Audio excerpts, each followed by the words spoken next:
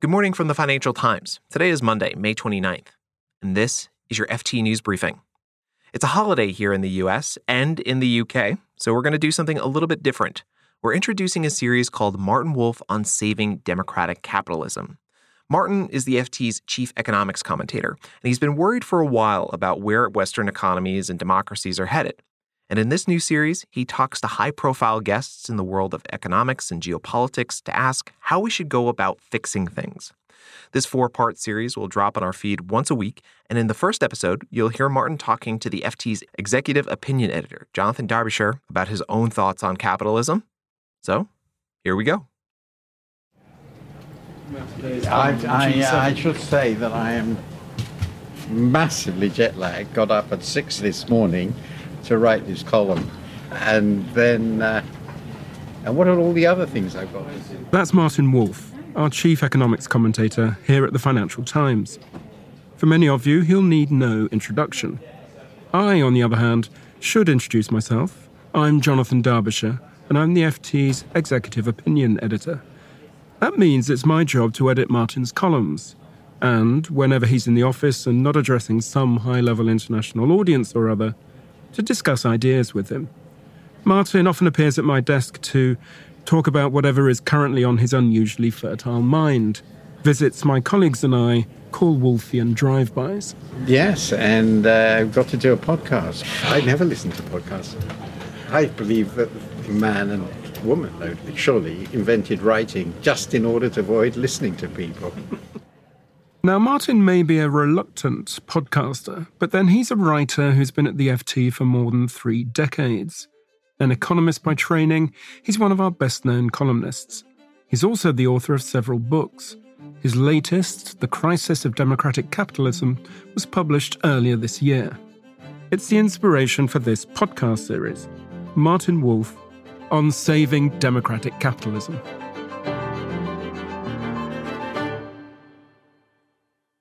So, Martin, hello. Hello, and it's good to be with you. Tell us your reason for doing this podcast series, Martin, despite your reservations. Essentially because I wrote this book on the crisis of democratic capitalism, which seemed to me an enormously important theme. It was one that is obviously of global importance, and one I recognized already back in 2016 when Donald Trump became the candidate for the Republicans for the presidency, and Brexit happened here in the UK. But it also is of personal significance because it brings back painful personal and family memories because of how my parents got here to England in the 1930s. And that marked my whole life. And I am worried that we're going to see not dissimilar things again. So when the opportunity came to extend and develop the themes in a podcast, and particularly to interview people I greatly admired, then it seemed a very attractive opportunity as a way of bringing a different approach to the issues that I have addressed at length in my book. So I'm going to be interviewing 3 heroes of mine. First, Larry Diamond of Stanford University, who is widely considered to be the leading scholar of democracy in the world. And second, Anne Applebaum, a very distinguished and much respected journalist and expert on Central and Eastern Europe in particular, who's written books on this and is very well known for her writings in The Atlantic. And last but very much not least, Hillary Clinton, the former US Secretary of State, who, of course, suffered the first signal defeat in the West by a right-wing populist when she lost to Donald Trump in 2016. But this episode, Martin, is a bit different because in it, I'm going to be interviewing you about the thesis of your book. So I want to start, Martin, by taking you back to your childhood and your family background, because that's how you begin the book. You were born in 1946 in the immediate aftermath of the Second World War, and you describe yourself in the book as a child of catastrophe. What do you mean by that? I think that's fairly straightforward. My parents were both refugees. They met here in England purely and solely because of Hitler. Without that catastrophe, what Hitler brought to Germany and Europe, and particularly to the Jews, and they were both Jews, they would never have met, and I wouldn't exist. So the irony of my life, in a way, is that my existence is due to one of the greatest crimes in human history.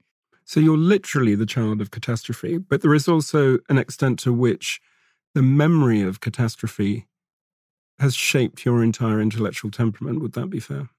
Yes, I think it would be very fair.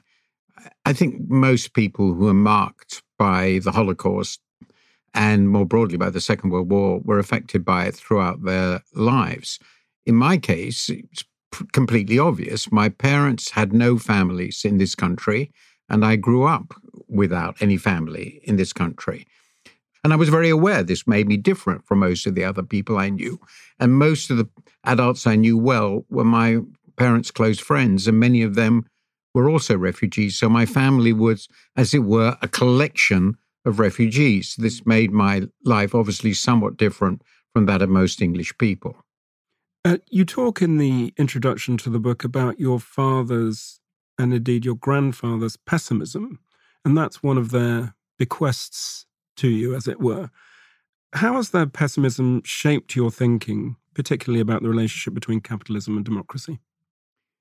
Well, I think the basic point is that they worked out that the worst could happen, indeed was likely to happen, and it was necessary to escape, because if they didn't, they would all be killed. So my father left Vienna in 1937 to come here. That was before the Anschluss, but he thought he had to go, and he took this risk. My grandfather's story is more remarkable still. He was a fish merchant. That's how he made his money. He was quite successful after he grew up in Amsterdam as a very poor boy, left school at 11. And there he was, leading quite a prosperous life. And in May 1940, of course, the Germans invaded.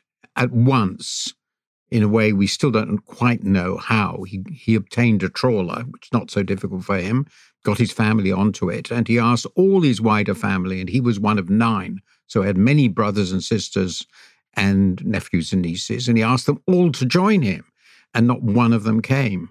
And so later that day, he, with his family, sailed to England, where they survived.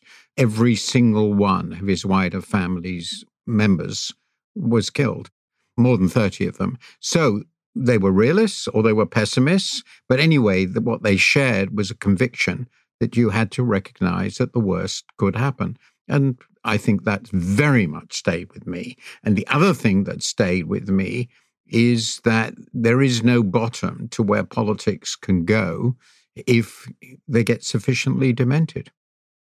So there is a sense in which this book then is an account of how we in the West arrived at a point at which the worst, or something approaching it, again seemed like a live possibility. Is that fair?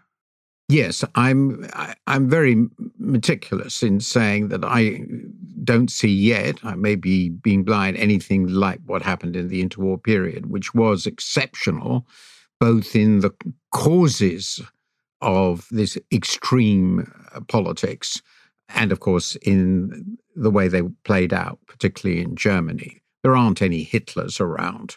But what I do see, unquestionably, is the return of fascist tropes of various kinds, namely the condemnation of outsiders and immigrants and ethnic minorities, the attempt to split people into tribes and argue that you, the populist or demagogic leader, are the only legitimate leader of the right tribe, and that in order to defend the members of the right tribe, any attempt by institutions like the law or election officials, anything like that, are just fundamentally illegitimate. You are entitled, because you represent the people, to do whatever you like. And it's obvious that we're hearing people who are using that sort of rhetoric again, much less, I think, in Europe than then, but very clearly in America. From this day forward, a new vision will govern our land. From this day forward, it's going to be only America first. America first. So, yes, I see echoes. I hear echoes at the very least, and they frighten me. You are well aware that there has been a considerable amount of discussion over the past half-decade among historians and political scientists about the value of using words like fascism to describe these contemporary political pathologies. You're happy to use the F word, aren't you? In the book, actually, I don't use it. So this is a discussion, and I think one can use it perfectly well. Once you get to really serious authoritarianism and suppression of books and the assault on companies that try to do what are called, quote unquote, woke things, which in my view are just trying to be decent, and the very explicit statement that one is entitled to reject or ignore the results of elections and essentially try to run a coup, which is what Donald Trump tried to do, in order to put the person who represents the real people, again, pretty well, exactly what he said. These are all tropes that are quite familiar, if not from Hitler, certainly from Mussolini. So, yes, I don't think it is ridiculous to say that we are seeing echoes of fascistic politics. But if you want, we could simply say what we're seeing, as Jens Werner Müller puts it so well, anti-pluralist populism. All populism is anti-elitist, and sometimes that can be understood and makes sense. But once it gets to be anti-pluralist, in other words, it rejects the legitimacy of a whole range of voices in politics and society, we are moving to something much more corrosive. And we clearly are seeing the rejection of the legitimacy of the other in the politics of some countries, notably the most important of them all, the United States. So this anti-pluralist politics is, among other things, an assault on what you called just now decency. So let's talk about your own political credo. The book carries an epigraph, a phrase that appears at the shrine of Apollo at Delphi. Nothing in excess. Why did you choose that as your motto? Well, it's, I think now, a rebuke to myself. 40 years ago, like many people, as a relatively young economist, I thought it was important to reintroduce a greater reliance on market forces after the obvious disarray of the 70s. It was clear to me that we needed greater discipline on what trade unions would do. We had to control inflation. We needed a more competitive economy. And I also believe very strongly in more liberal trade. And I approached this, I think, too much as an economist. I ignored the effects on society at large of what the economy was going to do. But it made me realize, and this is the core of this book, that in trying to run a civilized modern society, which is some sort of balance between a market economy and democracy, between individual efforts and entrepreneurialism in the economy and the collective good, it's actually a very complicated balance. These different elements of our society, social cohesion, political authority, and the market system are in uneasy balance.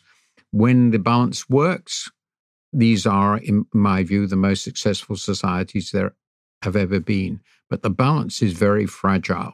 And that we've, I think, really learned again. And if that balance is broken, politics overwhelms the economy and you get extreme autocracy. Or if it goes in the opposite way, the market economy dominates politics and you get plutocracy. Neither is a satisfactory and often even not a stable way of governing countries. So that means, from my perspective, that a working society of our very sophisticated, really historically almost unique kind, requires maintaining this balance. And to maintain the balance, we have to be aware that we can't pursue any one goal to the exclusion of all the others. And that's, I think, the mistake we made. I want to come back to the account you offer in the book of this delicate symbiosis between the market economy and liberal democracy. But first, I'd like to pick up on something you hinted at just now, which is the extent to which your views have evolved and developed over time.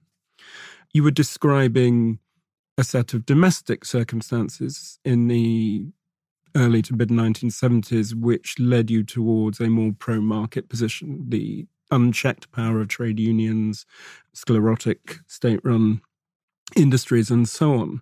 You also alluded to your position on liberal trade. Now, in the 1990s and early 2000s, you were a strong advocate of free market globalization. And in 2004, you wrote a book entitled Why Globalization Works. How has your view of globalization as an economic project evolved over the past 2 decades? So, interestingly, because the book was focused in a certain direction, which I'll explain, there's really very little in it that I would now reject. I think it's what it omitted rather than what was in it that might be more problematic. So this book was really motivated by the protests against the World Trade Organization in Seattle at the end of the 1990s. This is a moment today because we see the oppressed people of the South and the oppressed people of the North now together here saying, down with U.S. imperialism. And the thrust of those protests was that globalization was immiserizing the poor countries. And I had been a development economist. I started my career at the World Bank. And I was absolutely convinced then, and I remain so essentially now, that opening opportunities for trade for developing countries was likely to be very beneficial for development. And in terms of trade, I think it's quite difficult to disagree with that broad thrust. The period of globalization from 1980 to 2010 brought about the biggest and most rapid reduction in poverty in world history. And you can see what happened in China and then India, the two largest countries in the world, once they followed this sort of route. I also argued in this book that the experience of the Scandinavian countries show you can be very open to trade and still run a very generous welfare state. And finally, I argued that the big problem with development actually has been this instability of financial markets and capital flows. And again, that seems to me pretty clearly more than validated, in fact, more validated than I imagined when I wrote this. So those fundamental thrusts, I wouldn't change at all. What I didn't recognize is that the broader liberal market project in the developed countries, without adequate safety nets and positive labor market policies, would lead to such a severe worsening of the position of substantial parts of our population. I argue in my book that trade is not the biggest cause of this. I think the evidence is pretty clear. It's a mixture, in my view, of technological change and fundamental changes in the governance of our companies towards basically a financially dominated version of capitalism. I think those are the biggest problems. But I would say that the thing that I missed most is that this combination of opening to world trade with these other developments in our economies would lead to a prolonged stagnation, or at least relatively slow growth, of the real incomes of substantial parts of our population, big regional problems, and the failure to deal with these following the financial crisis we had in 2007 to 2009 would turn out to be quite devastating for political stability. But as you point out in this latest book, even during this period that we're discussing, so the late 1990s, early 2000s, you were already seeing intimations of the crisis to come, intimations of profound instabilities and fractures in the global financial system. You mentioned the Asian financial crisis of 97, for example. Yes, I think it's what made me realize that finance really was very dangerous. Up to then, when countries got into financial difficulty, particularly the Latin American debt crisis, the so-called tequila crisis in the mid-1990s, one could argue pretty credibly that these weren't very well-managed countries. They'd made obvious mistakes and they blew up. Well, one could argue that in the case of the Asian countries, one had to do so with some humility, since these were, as a group, the most successful developing countries ever. I mean, they had achieved all of them, Thailand, Malaysia, Korea, even Indonesia, staggering progress. So that inevitably made one wonder whether there wasn't more to it than the so-called crony capitalism story we heard. And that's when I began to realize that the banking sector we had created is fundamentally unstable, that cross-border capital flows can be destabilizing and linked to big global macroeconomic imbalances, which we saw then, can generate enormous instability and crises. And I began to be really concerned that something big was going to happen already in the early 2000s with the huge global imbalances that were then emerging. So what ultimately happened was much bigger than I imagined. Hello and welcome. Thousands of Northern Rock savers have queued for hours at branches to empty their accounts. Many more have withdrawn cash via the internet. Despite reassurances from the bank... So this book, as you discussed at the beginning of this conversation, is about the crisis of democratic capitalism, about this highly productive symbiosis of market economy and liberal democracy. What role did then the global financial crisis of 2007 to 9 and the ensuing Great Recession play in shaking your confidence in the ability of that tandem to endure? I think that I started by concluding that clearly we had to bring the financial sector under some sort of control. The financial crisis was the biggest financial crisis that the Western countries experienced since the early 30s.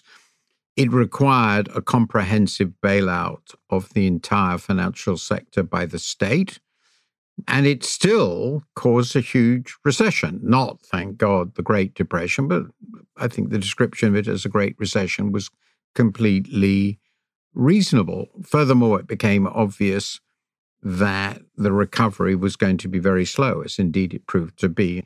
But in 2016, everything was crystallized on the political ramifications, with, of course, the success of Donald Trump in obtaining the nomination for the Republican Party and then the presidency, and here the Brexit vote, both of which I concluded indicated a profound loss of confidence in very important parts of our population, in the establishment, in the conventional ways of running things, in the people who had conventionally run things. I mean, it was pretty obvious that Trump and Johnson were playing a pretty traditional populist card, and people around them were combining this with pretty clearly anti-pluralist attitudes, much more so, I think, in America than in Britain, thank heavens for those of us who are British, but still it was obvious. So something was happening politically which was revolutionary. I mean, something I hadn't seen in my life. And so this forced me to ask, well, I know that something's gone wrong in the economy, but what's going on in our politics? And that's the subject of this book. You mentioned the bank bailouts earlier. Now, clearly the government response to the financial crisis worked on its own terms, narrowly construed. But did those bailouts prepare the ground for the political insurgency you've just been describing? Did they help to discredit market capitalism in the eyes of voters in the developed world? I argue that there's a big debate on what has caused this breakdown. And it's complicated because there's obviously a complicated interaction of economic and cultural and social changes at work, and they're very deep. The detachment of people from traditional political loyalties, the transformation of the media, all these are clearly must be important. But I argue that we have to ask ourselves what happened by 2016. And I suggest that a crucial factor, and I think this is consistent with a huge amount of evidence on the historical impact of financial crises on politics, is that three things come together. We have the crisis itself. We have this immense government rescue of the offending institutions and often the offending people who get off scot-free, as it were, while millions of others lost homes, jobs. There was a huge spike in unemployment. And then, as it were, to add insult to injury, there was a massive fiscal squeeze, which led to significant slowdown in growth and a sense of being abandoned. This led them to look for outsiders. And as happened again in the 20s and 30s, the outsiders they looked for were actually people who gave the oldest of stories, in a sense, a nationalist, tribalist one, in which they were told that this is happening to them because there are traitors around who are ignoring their virtues and using all their money to benefit the unworthy. And that sort of rhetoric, you could see that in the Tea Party, which then moved on to Donald Trump. You can see it in this idea here that it's all because foreigners are running our economy, the EU. You've got an enemy to identify. This can be linked with foreigners here. The anti-immigrant theme is very important in both countries. And then you have a genuinely powerful populist movement which allows you to blame somebody. Look, whichever way you cut this, immigration is the number one issue in British politics. It has been for some years. People are very upset. They're very unhappy. They're seeing the impact on local schools. They're seeing the impact on GP services. Okay. In my mind, this is the issue that will decide the referendum. Will that fiscal squeeze that you just alluded to, the post-crisis fiscal squeeze in the 2010s, come to be seen as a major historical error? I believe it will be.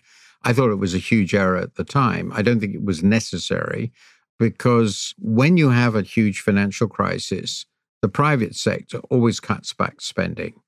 And that's for two reasons. Demand is weak, so there's no reason to invest. And the credit system is weak, and they're not going to lend. So what you tend to get is what economists will call a financial surplus in the private sector. So the government has to run the offsetting deficits. Now, in some cases, you've got a very, very strong trade sector. You can run the corresponding deficits abroad by running a huge current account surplus. But the world as a whole can't do this. And the US and UK were completely unable to do so. So they were not going to run huge surpluses. So the offset to the private sector surpluses had to be government deficits. By reducing them, it was inevitable that the economy would be weak for a long time. There was an attempt to offset this by ultra-loose monetary policy. I think it was the only alternative. I believe that created problems of its own. Above all, it took a very long time to work because, in a famous phrase, it's like pushing on a string. You can't easily get people to borrow, even with very low interest rates, when the economy is as weak as it was in the early years after the crisis. So the result is the recovery was much weaker than it needed to be. That led to prolonged excess capacity and very weak investment. And in the case of the UK, in particular, investments really never fully recovered from the crisis and we're still suffering the consequences. And I do think that the fiscal squeeze, the deterioration of local authority services, the weakness of the recovery together by 2015, 2016 made people very happy to use the referendum here on Brexit as a way of just pummeling the establishment because they were just fed up with it. Yeah, so let's talk about the political corollary to those failures of macroeconomic policy. Do you think it's a coincidence that the US and the UK in particular experienced especially virulent strains of the populist bacillus? I don't think so. And the obvious question is why they did. And my hypothesis is that what they really shared was this enormous reliance on and lionization of the financial sector. And it let them down. I think that discredited, if you like, the traditional center-right, somebody like Romney, going back to Reagan or Cameron and Osborne in a way, despite somewhat different rhetoric, were basically saying, we have free markets, a liberal economy, low taxes, and a deregulated system, and this will bring us all great benefit. I mean, that's been the basic logic since the early 1980s. After the financial crisis and its aftermath, that sort of view was more difficult to sell. Now, of course, many of the Brexiters did have that view, but it's not what was emphasized in any way by the campaign. What was emphasized really by the campaign, above all, was immigration and the overweening intervention in our national life of the EU. And most people would agree that a decisive moment in the referendum campaign towards the end was when it was argued that we would suddenly be flooded by workers coming from Turkey. That, not Singapore-on-Thames, is what got the workers out. And similarly, it's pretty clear if you actually look at Trumpian rhetoric. In the election campaign, what he most focused on was crime, immigration. Not what he actually did was the need to dramatically slash taxes for corporations and the relatively well-off. So I think that form of populism turned out to be the solution, but it's also a very dangerous solution for the centre-right parties to the unpopularity that had been created by both the financial crisis and its aftermath. It should be noted, however, that in America, the austerity was also, of course, associated to some significant degree, not by choice so much, with the Obama administration, and that somewhat discredited the centre-left. And it is worth noting that in Britain, the centre-left government of Tony Blair and Gordon Brown had also identified very, very strongly with the pre-crisis way of doing things. So it made it far more difficult for them to disown what was being done by people with apparently rather similar views. You write in the book, and I'm quoting you, economics provides the principal rationale for human cooperation. Politics provides the framework within which that cooperation works. Now, one aspect of the long crisis that the book describes is what one might call the evacuation of politics. To what extent do technocratic bodies like central banks or multilateral institutions like the IMF bear some of the responsibility for the popular disenchantment we've been discussing? One thinks, for example, of the role played by the so-called Troika, the IMF, the ECB, and the European Commission in the Greek sovereign debt crisis. Well, that's a very big and complicated issue, which I discuss in many different ways. And one of them is what is called undemocratic liberalism. So this is part of the balance between democracy and liberalism. That's one balance. And the other balance is between the popular will and the technocrats. So how does one make this balance work? So on the former, it's clear that to run a democratic society in modern times, we have the most complex and sophisticated societies by far the world has ever known. You need an immense amount of technocratic expertise. in building things, in running hospitals, in regulating dangerous products, and all the rest of it. We need a great deal of technocratic expertise. One of the most recent examples was the vaccination program in the case of COVID.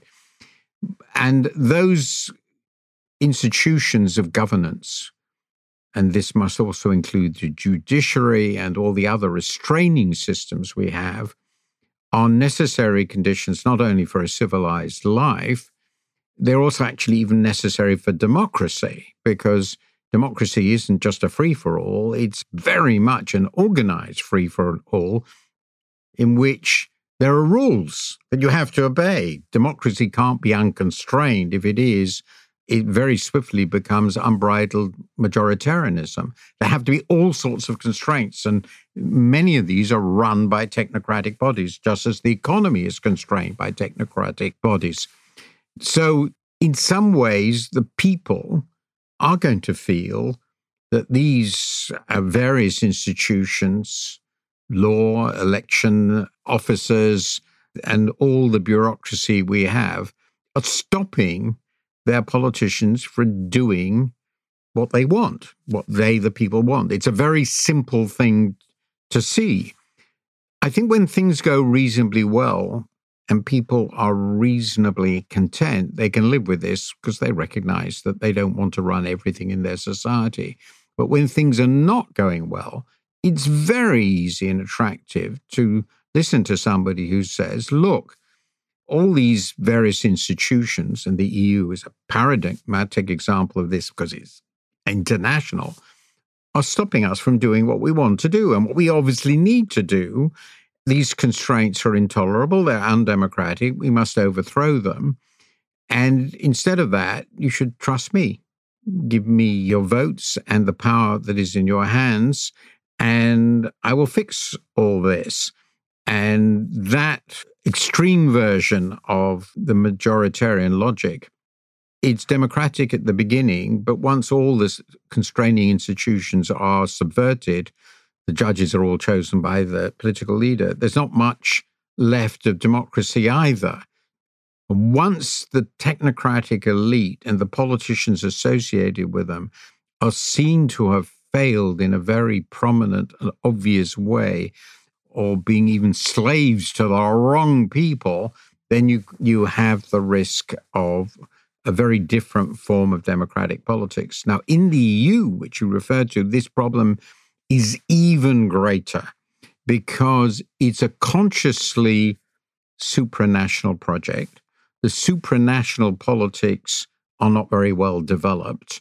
They take mostly the form of bureaucratic processes or negotiations in closed rooms by government officials who then return with a fait accompli.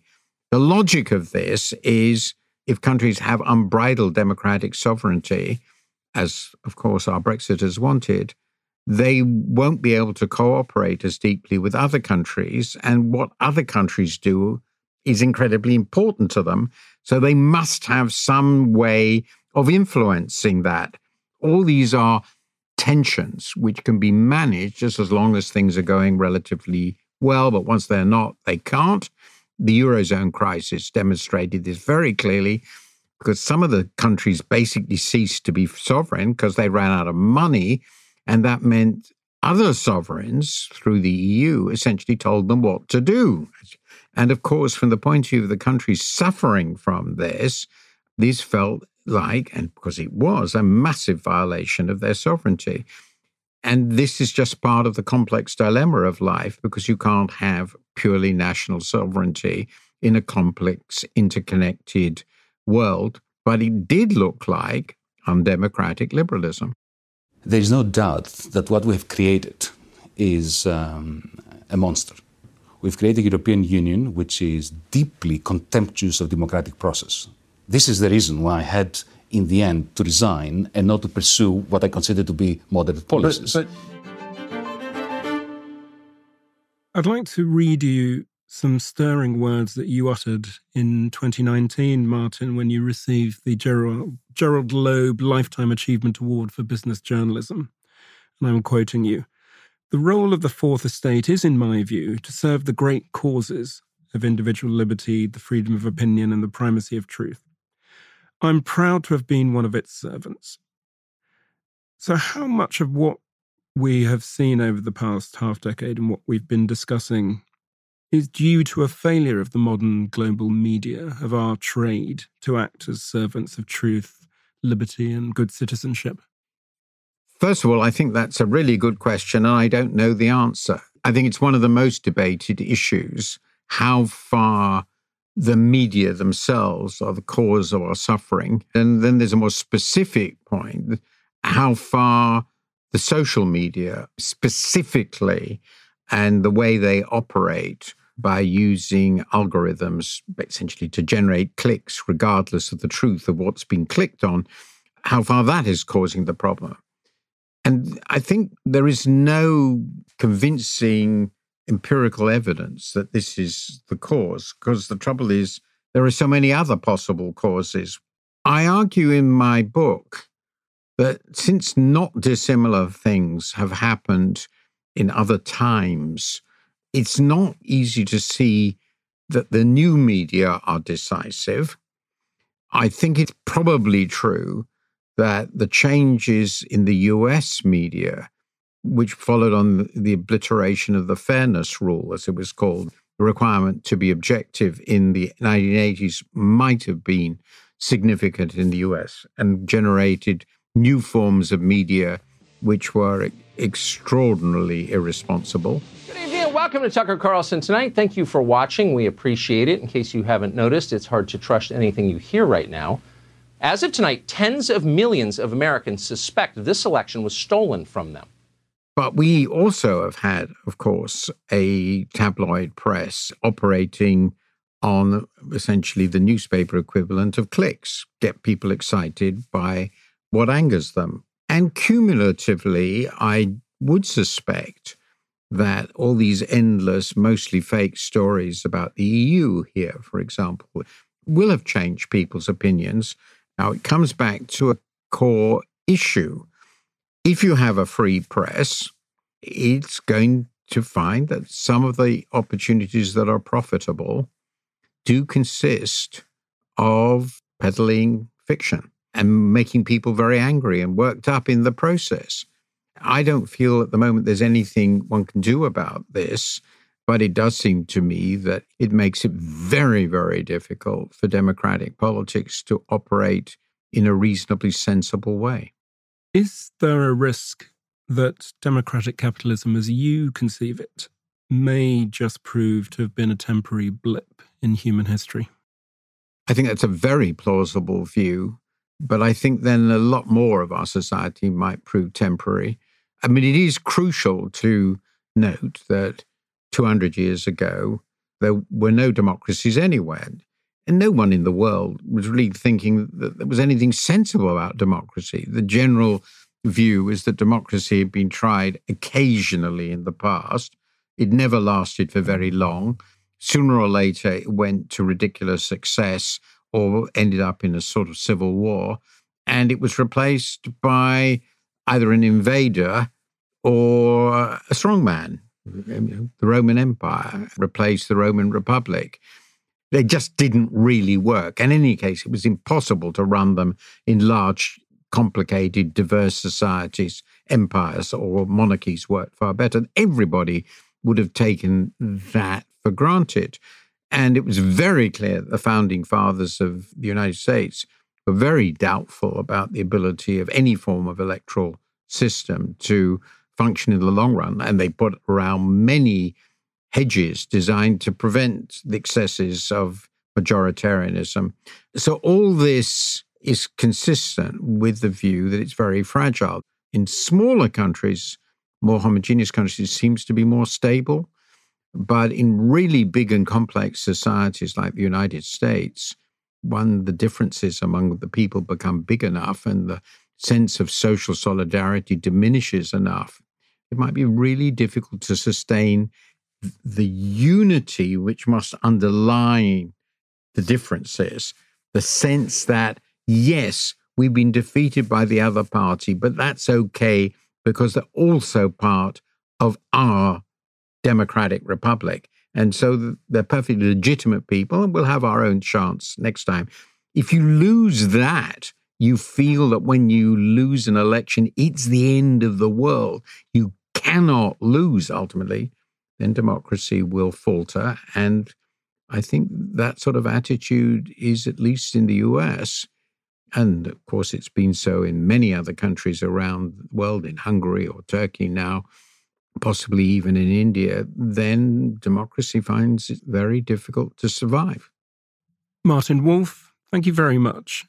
Now I'm going to pass the baton over to you, because next week you'll be discussing this question of the decline of democracy in the first of your 3 interviews.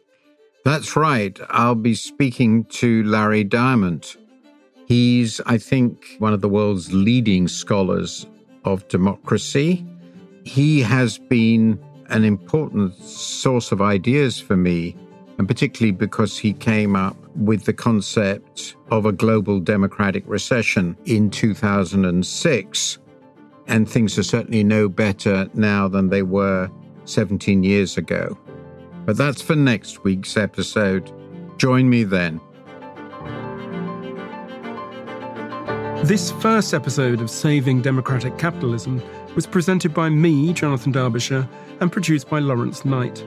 Manuela Saragosa is the executive producer, and Breen Turner, the sound engineer. The FT's global head of audio is Cheryl Brumley.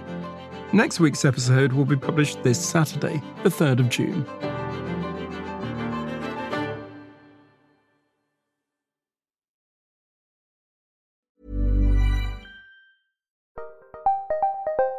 Did you know the Capital Ideas podcast now has a new monthly edition hosted by Capital Group CEO Mike Gitlin? Through the words and experiences of investment professionals, you'll discover who was their best mentor, what's a mistake they made that changed their approach, and how do they find their next great idea. Subscribe wherever you get your podcasts. Published by American Funds Distributors, Inc. Hi, this is Janice Torres from Yo Quiero Dinero. If you own or operate a business, whether it's a local operation or a global corporation, partnering with Bank of America could be your smartest move. By teaming with Bank of America, you'll enjoy exclusive digital tools, award-winning insights, and business solutions so powerful you'll make every move matter. Position your business to capitalize on opportunity in a moment's notice. Visit bankofamerica.com/bankingforbusiness to learn more. What would you like the power to do? Bank of America, N.A., copyright 2024.